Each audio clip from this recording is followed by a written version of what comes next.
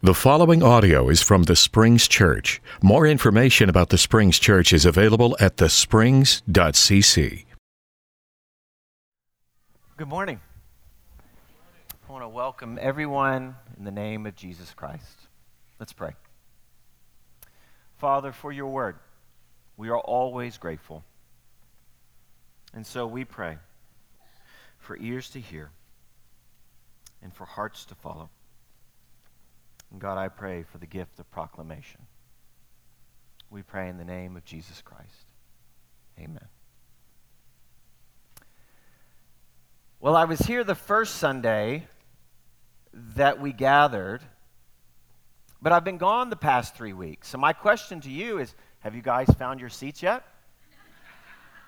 Because I walked in this morning and I was totally confused. My family and I, we were gone for about 2.5 weeks, and I want to thank Brett and Jim Dvorak for preaching over the past 3 weeks. We were gone the past 3 weeks. Kim's family lives up in Vancouver, Washington, the Portland, Oregon area. We were gone 3 Sundays, but we're gone a little over 2 weeks. And during my time there, I was truly amazed by something. And it has been a while since I've been truly amazed, like jaw-dropping, truly amazed. And it had nothing to do with the scenery. We saw beautiful things. The Pacific Northwest, if you've never been there, go. We saw Mount Hood. We saw the Cascade Mountains. We visited Bend in Central Oregon, and we floated down the Deschutes River. We went up to the San Juan Islands, which is up in the Puget Sound. Gorgeous, but that's not what truly amazed me. It was right after we landed, Saturday afternoon, and my in-laws, my mother-in-law and her husband came and picked us up and took us to one of our favorite restaurants, which is right on the Columbia River, which separates Oregon and Washington. The restaurant is called Husong and Larry's. Don't ask me why it's called Husong and Larry's, but it's a Mexican restaurant in Vancouver, Washington. But it wasn't the food that amazed me. Because while we were sitting there overlooking the river with the I-5 bridge and people out fishing and boats going up and down the river, while we were waiting on our food and waiting for them to bring our drinks and things like that, they had a guy that was going around at each table who was a magician. I've never really experienced this at a restaurant. He came and introduced himself. He was very friendly. And so he said, "Can I do some magic tricks for you?" We were like, "Sure." He started doing things that wowed our kids and myself. But then he got to this point where he was asking for our kids to volunteer, but then he asked for me to volunteer. And he said, "Pick any card." He had a deck of cards. And so I picked the card, and he gave me a Sharpie. And he said, "I want you to write your name on this card." This is actually the card he gave me. And so I gave him the card. He showed everybody. And he looked at my kids, says, "Is this your dad?" And they were like, "We think so. We think that's his name." And he says, "What I'm going to do is I'm going to fold it up." Okay? Hold on to it. And then he pulled out a matchbox. And I don't even know where to get Matchbox these days. I would have brought one, but I didn't have time to go find one. But he brought up a matchbox, and the matchbox was empty. And so he showed us the matchbox, and it was empty. No matches inside. He goes, "See, this matchbox is empty." And then he asked Bella to put the matchbox on the table. And he asked Bella to put her hand over the matchbox. And with the card in this hand, he said, "Okay, I'm going to count to 3. And I'm going to 1, 2, 3, and then this card is going to pass through your hand and end up in the matchbox." Now remember, I have written my name on this card. He has no idea before he comes to the table what my name is or how I might write my name on this card. So Bella puts her hand over the matchbox, and that guy says, 1, 2, 3. I didn't even do a good job. You probably saw me drop it, right? and there was no card in his hand. And he said, Bella, open that matchbox. Bella opens up the matchbox and out. And he says, is this your card? And the look on Bella's face was exactly this.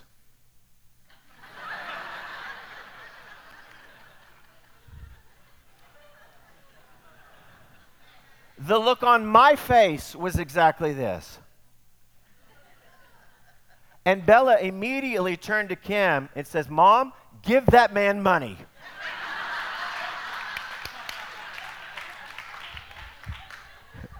To which the magician said, she's my favorite.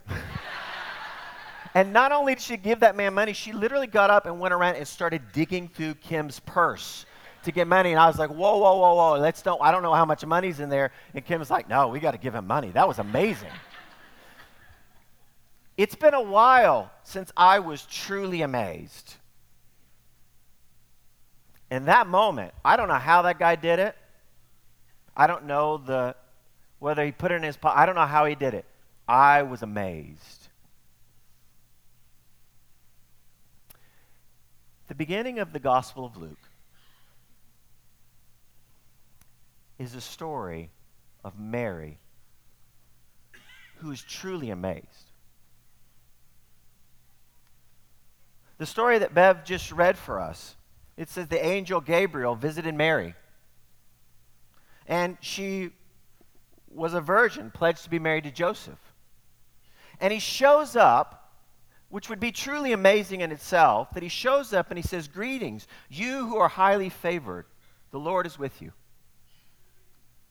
And Mary, she can't be any more than like 16 years old. We don't know exactly how old she is, but she's a teenager, and she can't be much more than 16 years old. And so she's got to be thinking, who, me? And because she's greatly troubled by the words she says, she's probably just greatly troubled just because the angel showed up, period. And Gabriel, the angel, says this, do not be afraid, Mary, for you have found favor with God.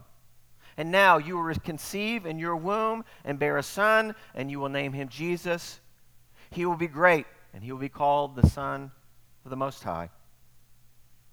And the Lord God will give him the throne of his ancestor David. He will reign over the house of Jacob forever, and his kingdom will never end. Mary's response is first fear, and she's perplexed. But then after Gabriel the angel makes this announcement of good news to her, she responds with a question. She says, how can this be? Almost to the same extent, how did you get that card into that matchbox?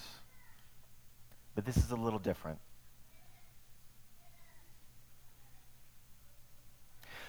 Because she says, I may be young and naive, but I know how this thing works.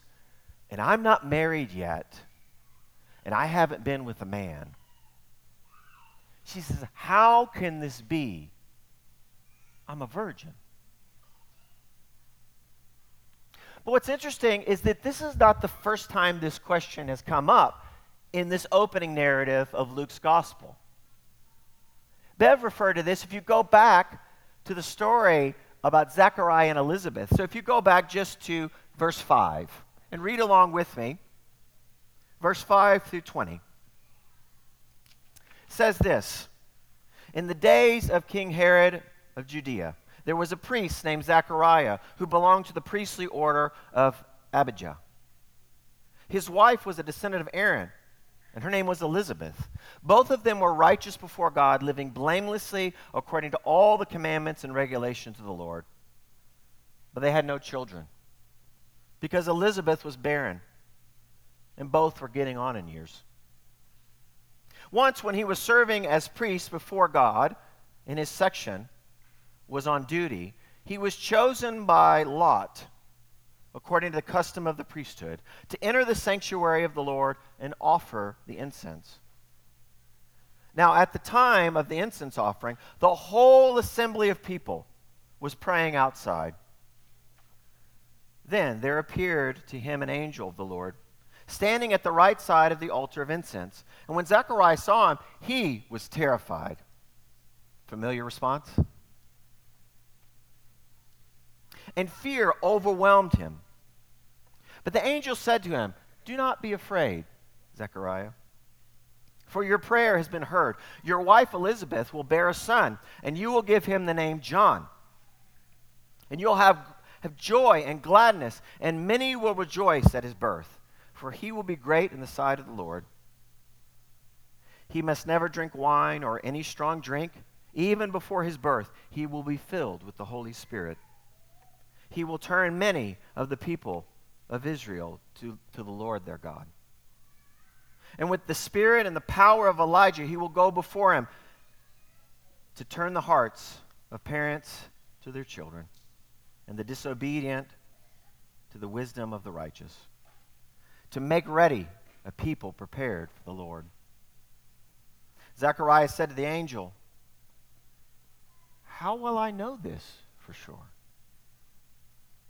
For I am an old man, and my wife is getting on in years." And then the angel replied, "I am Gabriel, and I stand in the presence of God, and I have been sent to speak to you and bring you this good news.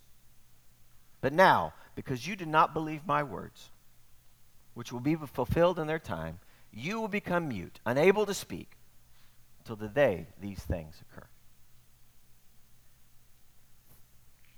Zechariah is a priest. His wife is the descendant of Aaron, the family of priests. They are blameless and righteous. They are obedient to the law. But they have a problem. Elizabeth is barren. And Zechariah is on duty. And he's selected to go into the temple and burn incense. Now, most likely, this is Zechariah's first time to go and serve burning incense. Because as the Mishnah, which is a book that records the traditions from the very early rabbis that's written sometime in the late 2nd century, they actually lay out how all this works. So if Luke is correct, and he's following what the Mishnah says, then it says that the priests that don't ever get to serve, they decide by casting lots. And it says that he got to go in because his lot came up. So this is most likely his first time. And Zechariah, as a priest, has probably been waiting for this moment to serve as long as he's been waiting for a child. He's been waiting a long time. And so he enters into the holy place, which is just right outside the Holy of Holies, where you offer the incense. And it's the custom that not only the one who's going to offer the incense, but 3 priests go before. 1, to clear off the ashes from the day before. 2, to make sure that the lamp is lit and has enough oil. And 3, to make sure the coals are ready to receive the incense. And then as the custom, this is the practice, those 3, once they've prepared, they're to leave the room and leave Zechariah all by himself to do his work. Except when Zechariah is left all by himself, he's not all by himself. Right by the altar of incense, the angel appears. And Zechariah has the same response as Mary. He's terrified.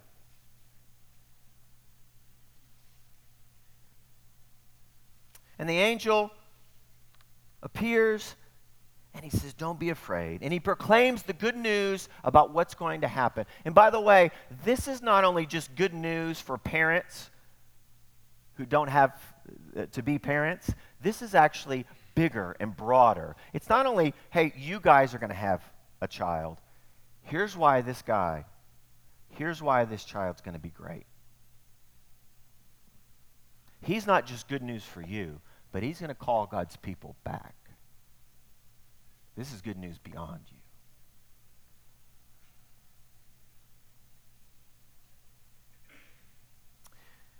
And then Zechariah asks this question. How will I know that this is so? I mean, of all people that should be able to believe this, right? It's the priest. It's the preacher, for crying out loud.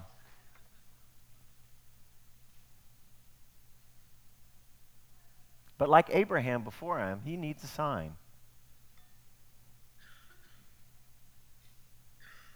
How will I know this is so? For I'm an old man and my wife is getting on in years. In other words, she's barren. And this question comes up again with Mary in a different way.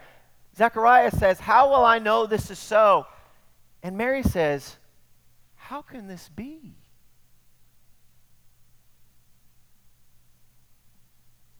It's a question of not just being entertained, like I was with the magician. It's a real, deep life question. How will I know this? How can this be?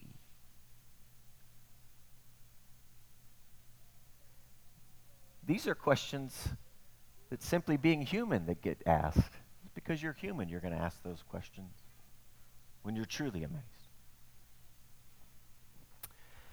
And it's the angel's response.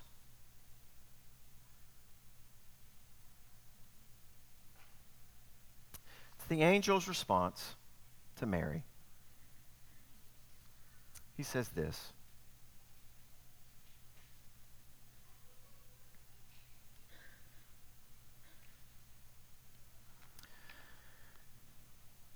The Holy Spirit will come on you, and the power of the Most High will overshadow you. So the Holy One will be born, and he'll be called the Son of God. Even Elizabeth, your relative, is going to have a child in her old age. And she, who's been able to conceive, is in her 6th month. And then here's the answer to Zechariah and to Mary. He says, for nothing is impossible with God. The question of the entire book of Luke is, how will I know this is so? And how can this be? And God's unequivocal response to Zechariah and to Mary and to you and to I is this: nothing is impossible with God. If you don't hear anything else today, hear Luke's good news to you. Nothing is impossible with God.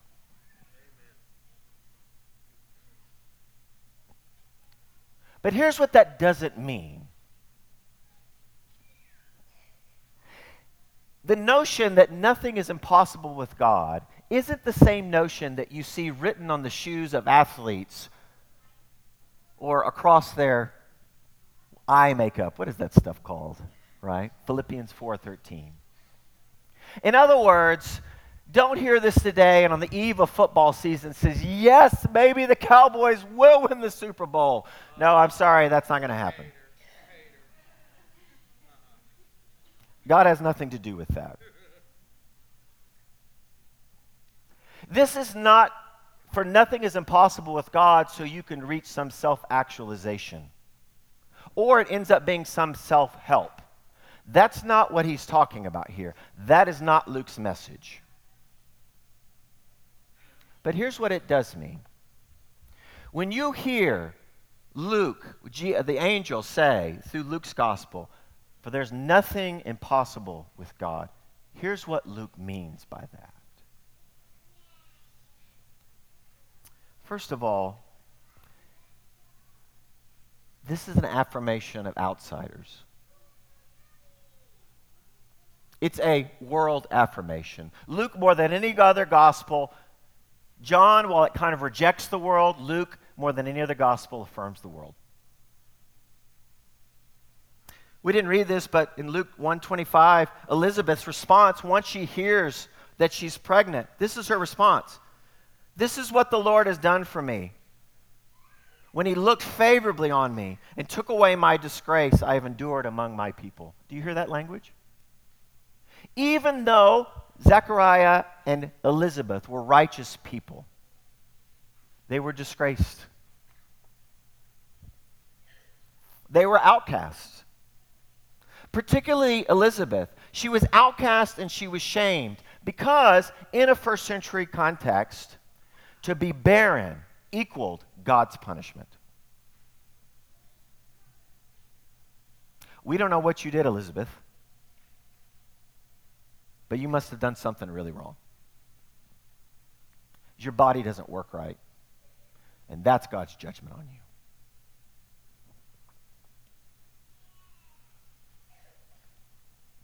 It also means the unclean. In Luke's gospel, you're going to hear about the lame, the blind, the leper. You're going to hear about Gentiles who are outsiders. You're going to hear even about those dirty Samaritans. He affirms the outsider who's unqualified. What's interesting in the Gospel of Matthew is that in Matthew's account, after Jesus is born, it's the Magi, these royal people that come and offer gifts. Do you know who comes and visits Jesus in the Gospel of Luke? It's not the Magi. It's not royal people. It's shepherds.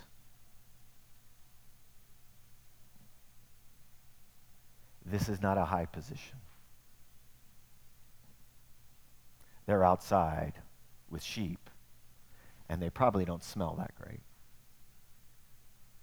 He affirms outsiders like pagans and those that God's people would consider their enemies. Because you're going to hear in the Gospel of Luke about tax collectors and sinners. This is who Jesus affirms. And here's what the Spirit-powered gospel affirms in Luke. That God's Spirit works to bring about what is not possible even when the people whom God is working through don't agree with it or don't even know God is working through them.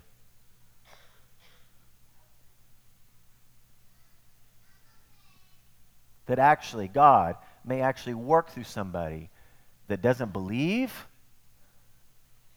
nor does not even know what's going on. Here's the second thing. For nothing is impossible, God. Here's the second thing. Is that in Luke's gospel, this Spirit-powered gospel, there is this great reversal that happens. There is this theme of great reversal. So after Mary goes and visits Elizabeth, and John jumps in the womb when Mary shows up, you have this amazing song which we actually sing, parts of it. Beginning in verse 46, my soul magnifies the Lord, and my spirit rejoices in my God, for he has looked with favor on the lowliness of his servant. He has shown strength with his arm. He has scattered the proud in their thoughts and in their hearts. He has brought down the powerful from their thrones and lifted up the lowly. He has filled the hungry with good things and sent the rich away empty. Do you see great reversals? The whole song is full of it. In fact, there's a great reversal that actually happens in the story about Zechariah and Elizabeth. Zechariah is a priest, and after he goes in to offer the incense, what we also know from the Mishnah is that he's supposed to come out and offer a blessing to all those people who are worshiping. But what happens to him? He asks the question, how will I know this is so? And the angel said, well, I stand in the presence of God. And because you don't believe me, you're not going to be able to speak until all this happens. So the one who is commissioned by God to speak and has the power and authority, the one who is able to speak, walks out and can't perform his function. While Elizabeth, who's barren and can't perform her function as a mother and to conceive, now conceives. Do you see a great reversal that just happened there?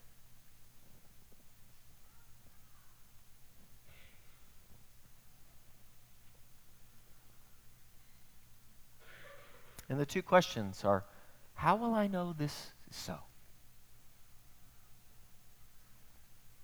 And so in our day, this is the question you should ask, or the thing you should think about. Imagine the person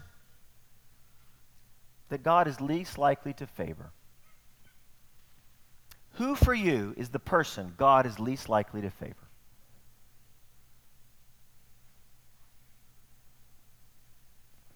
And that's Zechariah's question. How can I know this is so? And then remember, nothing is impossible with God. And then with Mary, who asked the question, how can this be so? Think about a situation or circumstance in which you would imagine it wouldn't be possible that change would happen. It'd be the last place, circumstance, or experience or situation you would think where change is possible. And you ask the question, how can this be? And the answer is, for nothing is impossible with God. For the third thing that the Spirit-empowered Gospel of Luke is about salvation, maybe more than any other gospel. And the way that Jesus talks about salvation and those that are in need are those who are lost and those who are sick. For I've come to seek and save the lost. For it's not the healthy who need a doctor, but the sick. These are Jesus' words in the Gospel of Luke. And so the Spirit-powered Gospel of Luke proclaims a salvation that is for all people. But Luke acknowledges and emphasizes God's heart for the weak, the poor, the oppressed, those considered shameful in society. God's salvation is not seen as a cure for just the spiritually sick, although it is that. But it is for those who are sick and lost physically, emotionally, socially, economically. Luke sees salvation first and foremost is given to those who recognize their deep need and their powerlessness. A need that they cannot fulfill on their own. This is why Luke starts with stories about Elizabeth and Mary. Women who do not hold a high place in society. One who is barren and has no power over that. And one who's not even married. So she doesn't even have her proper place in society. That's why he begins with them, because nothing is impossible with God.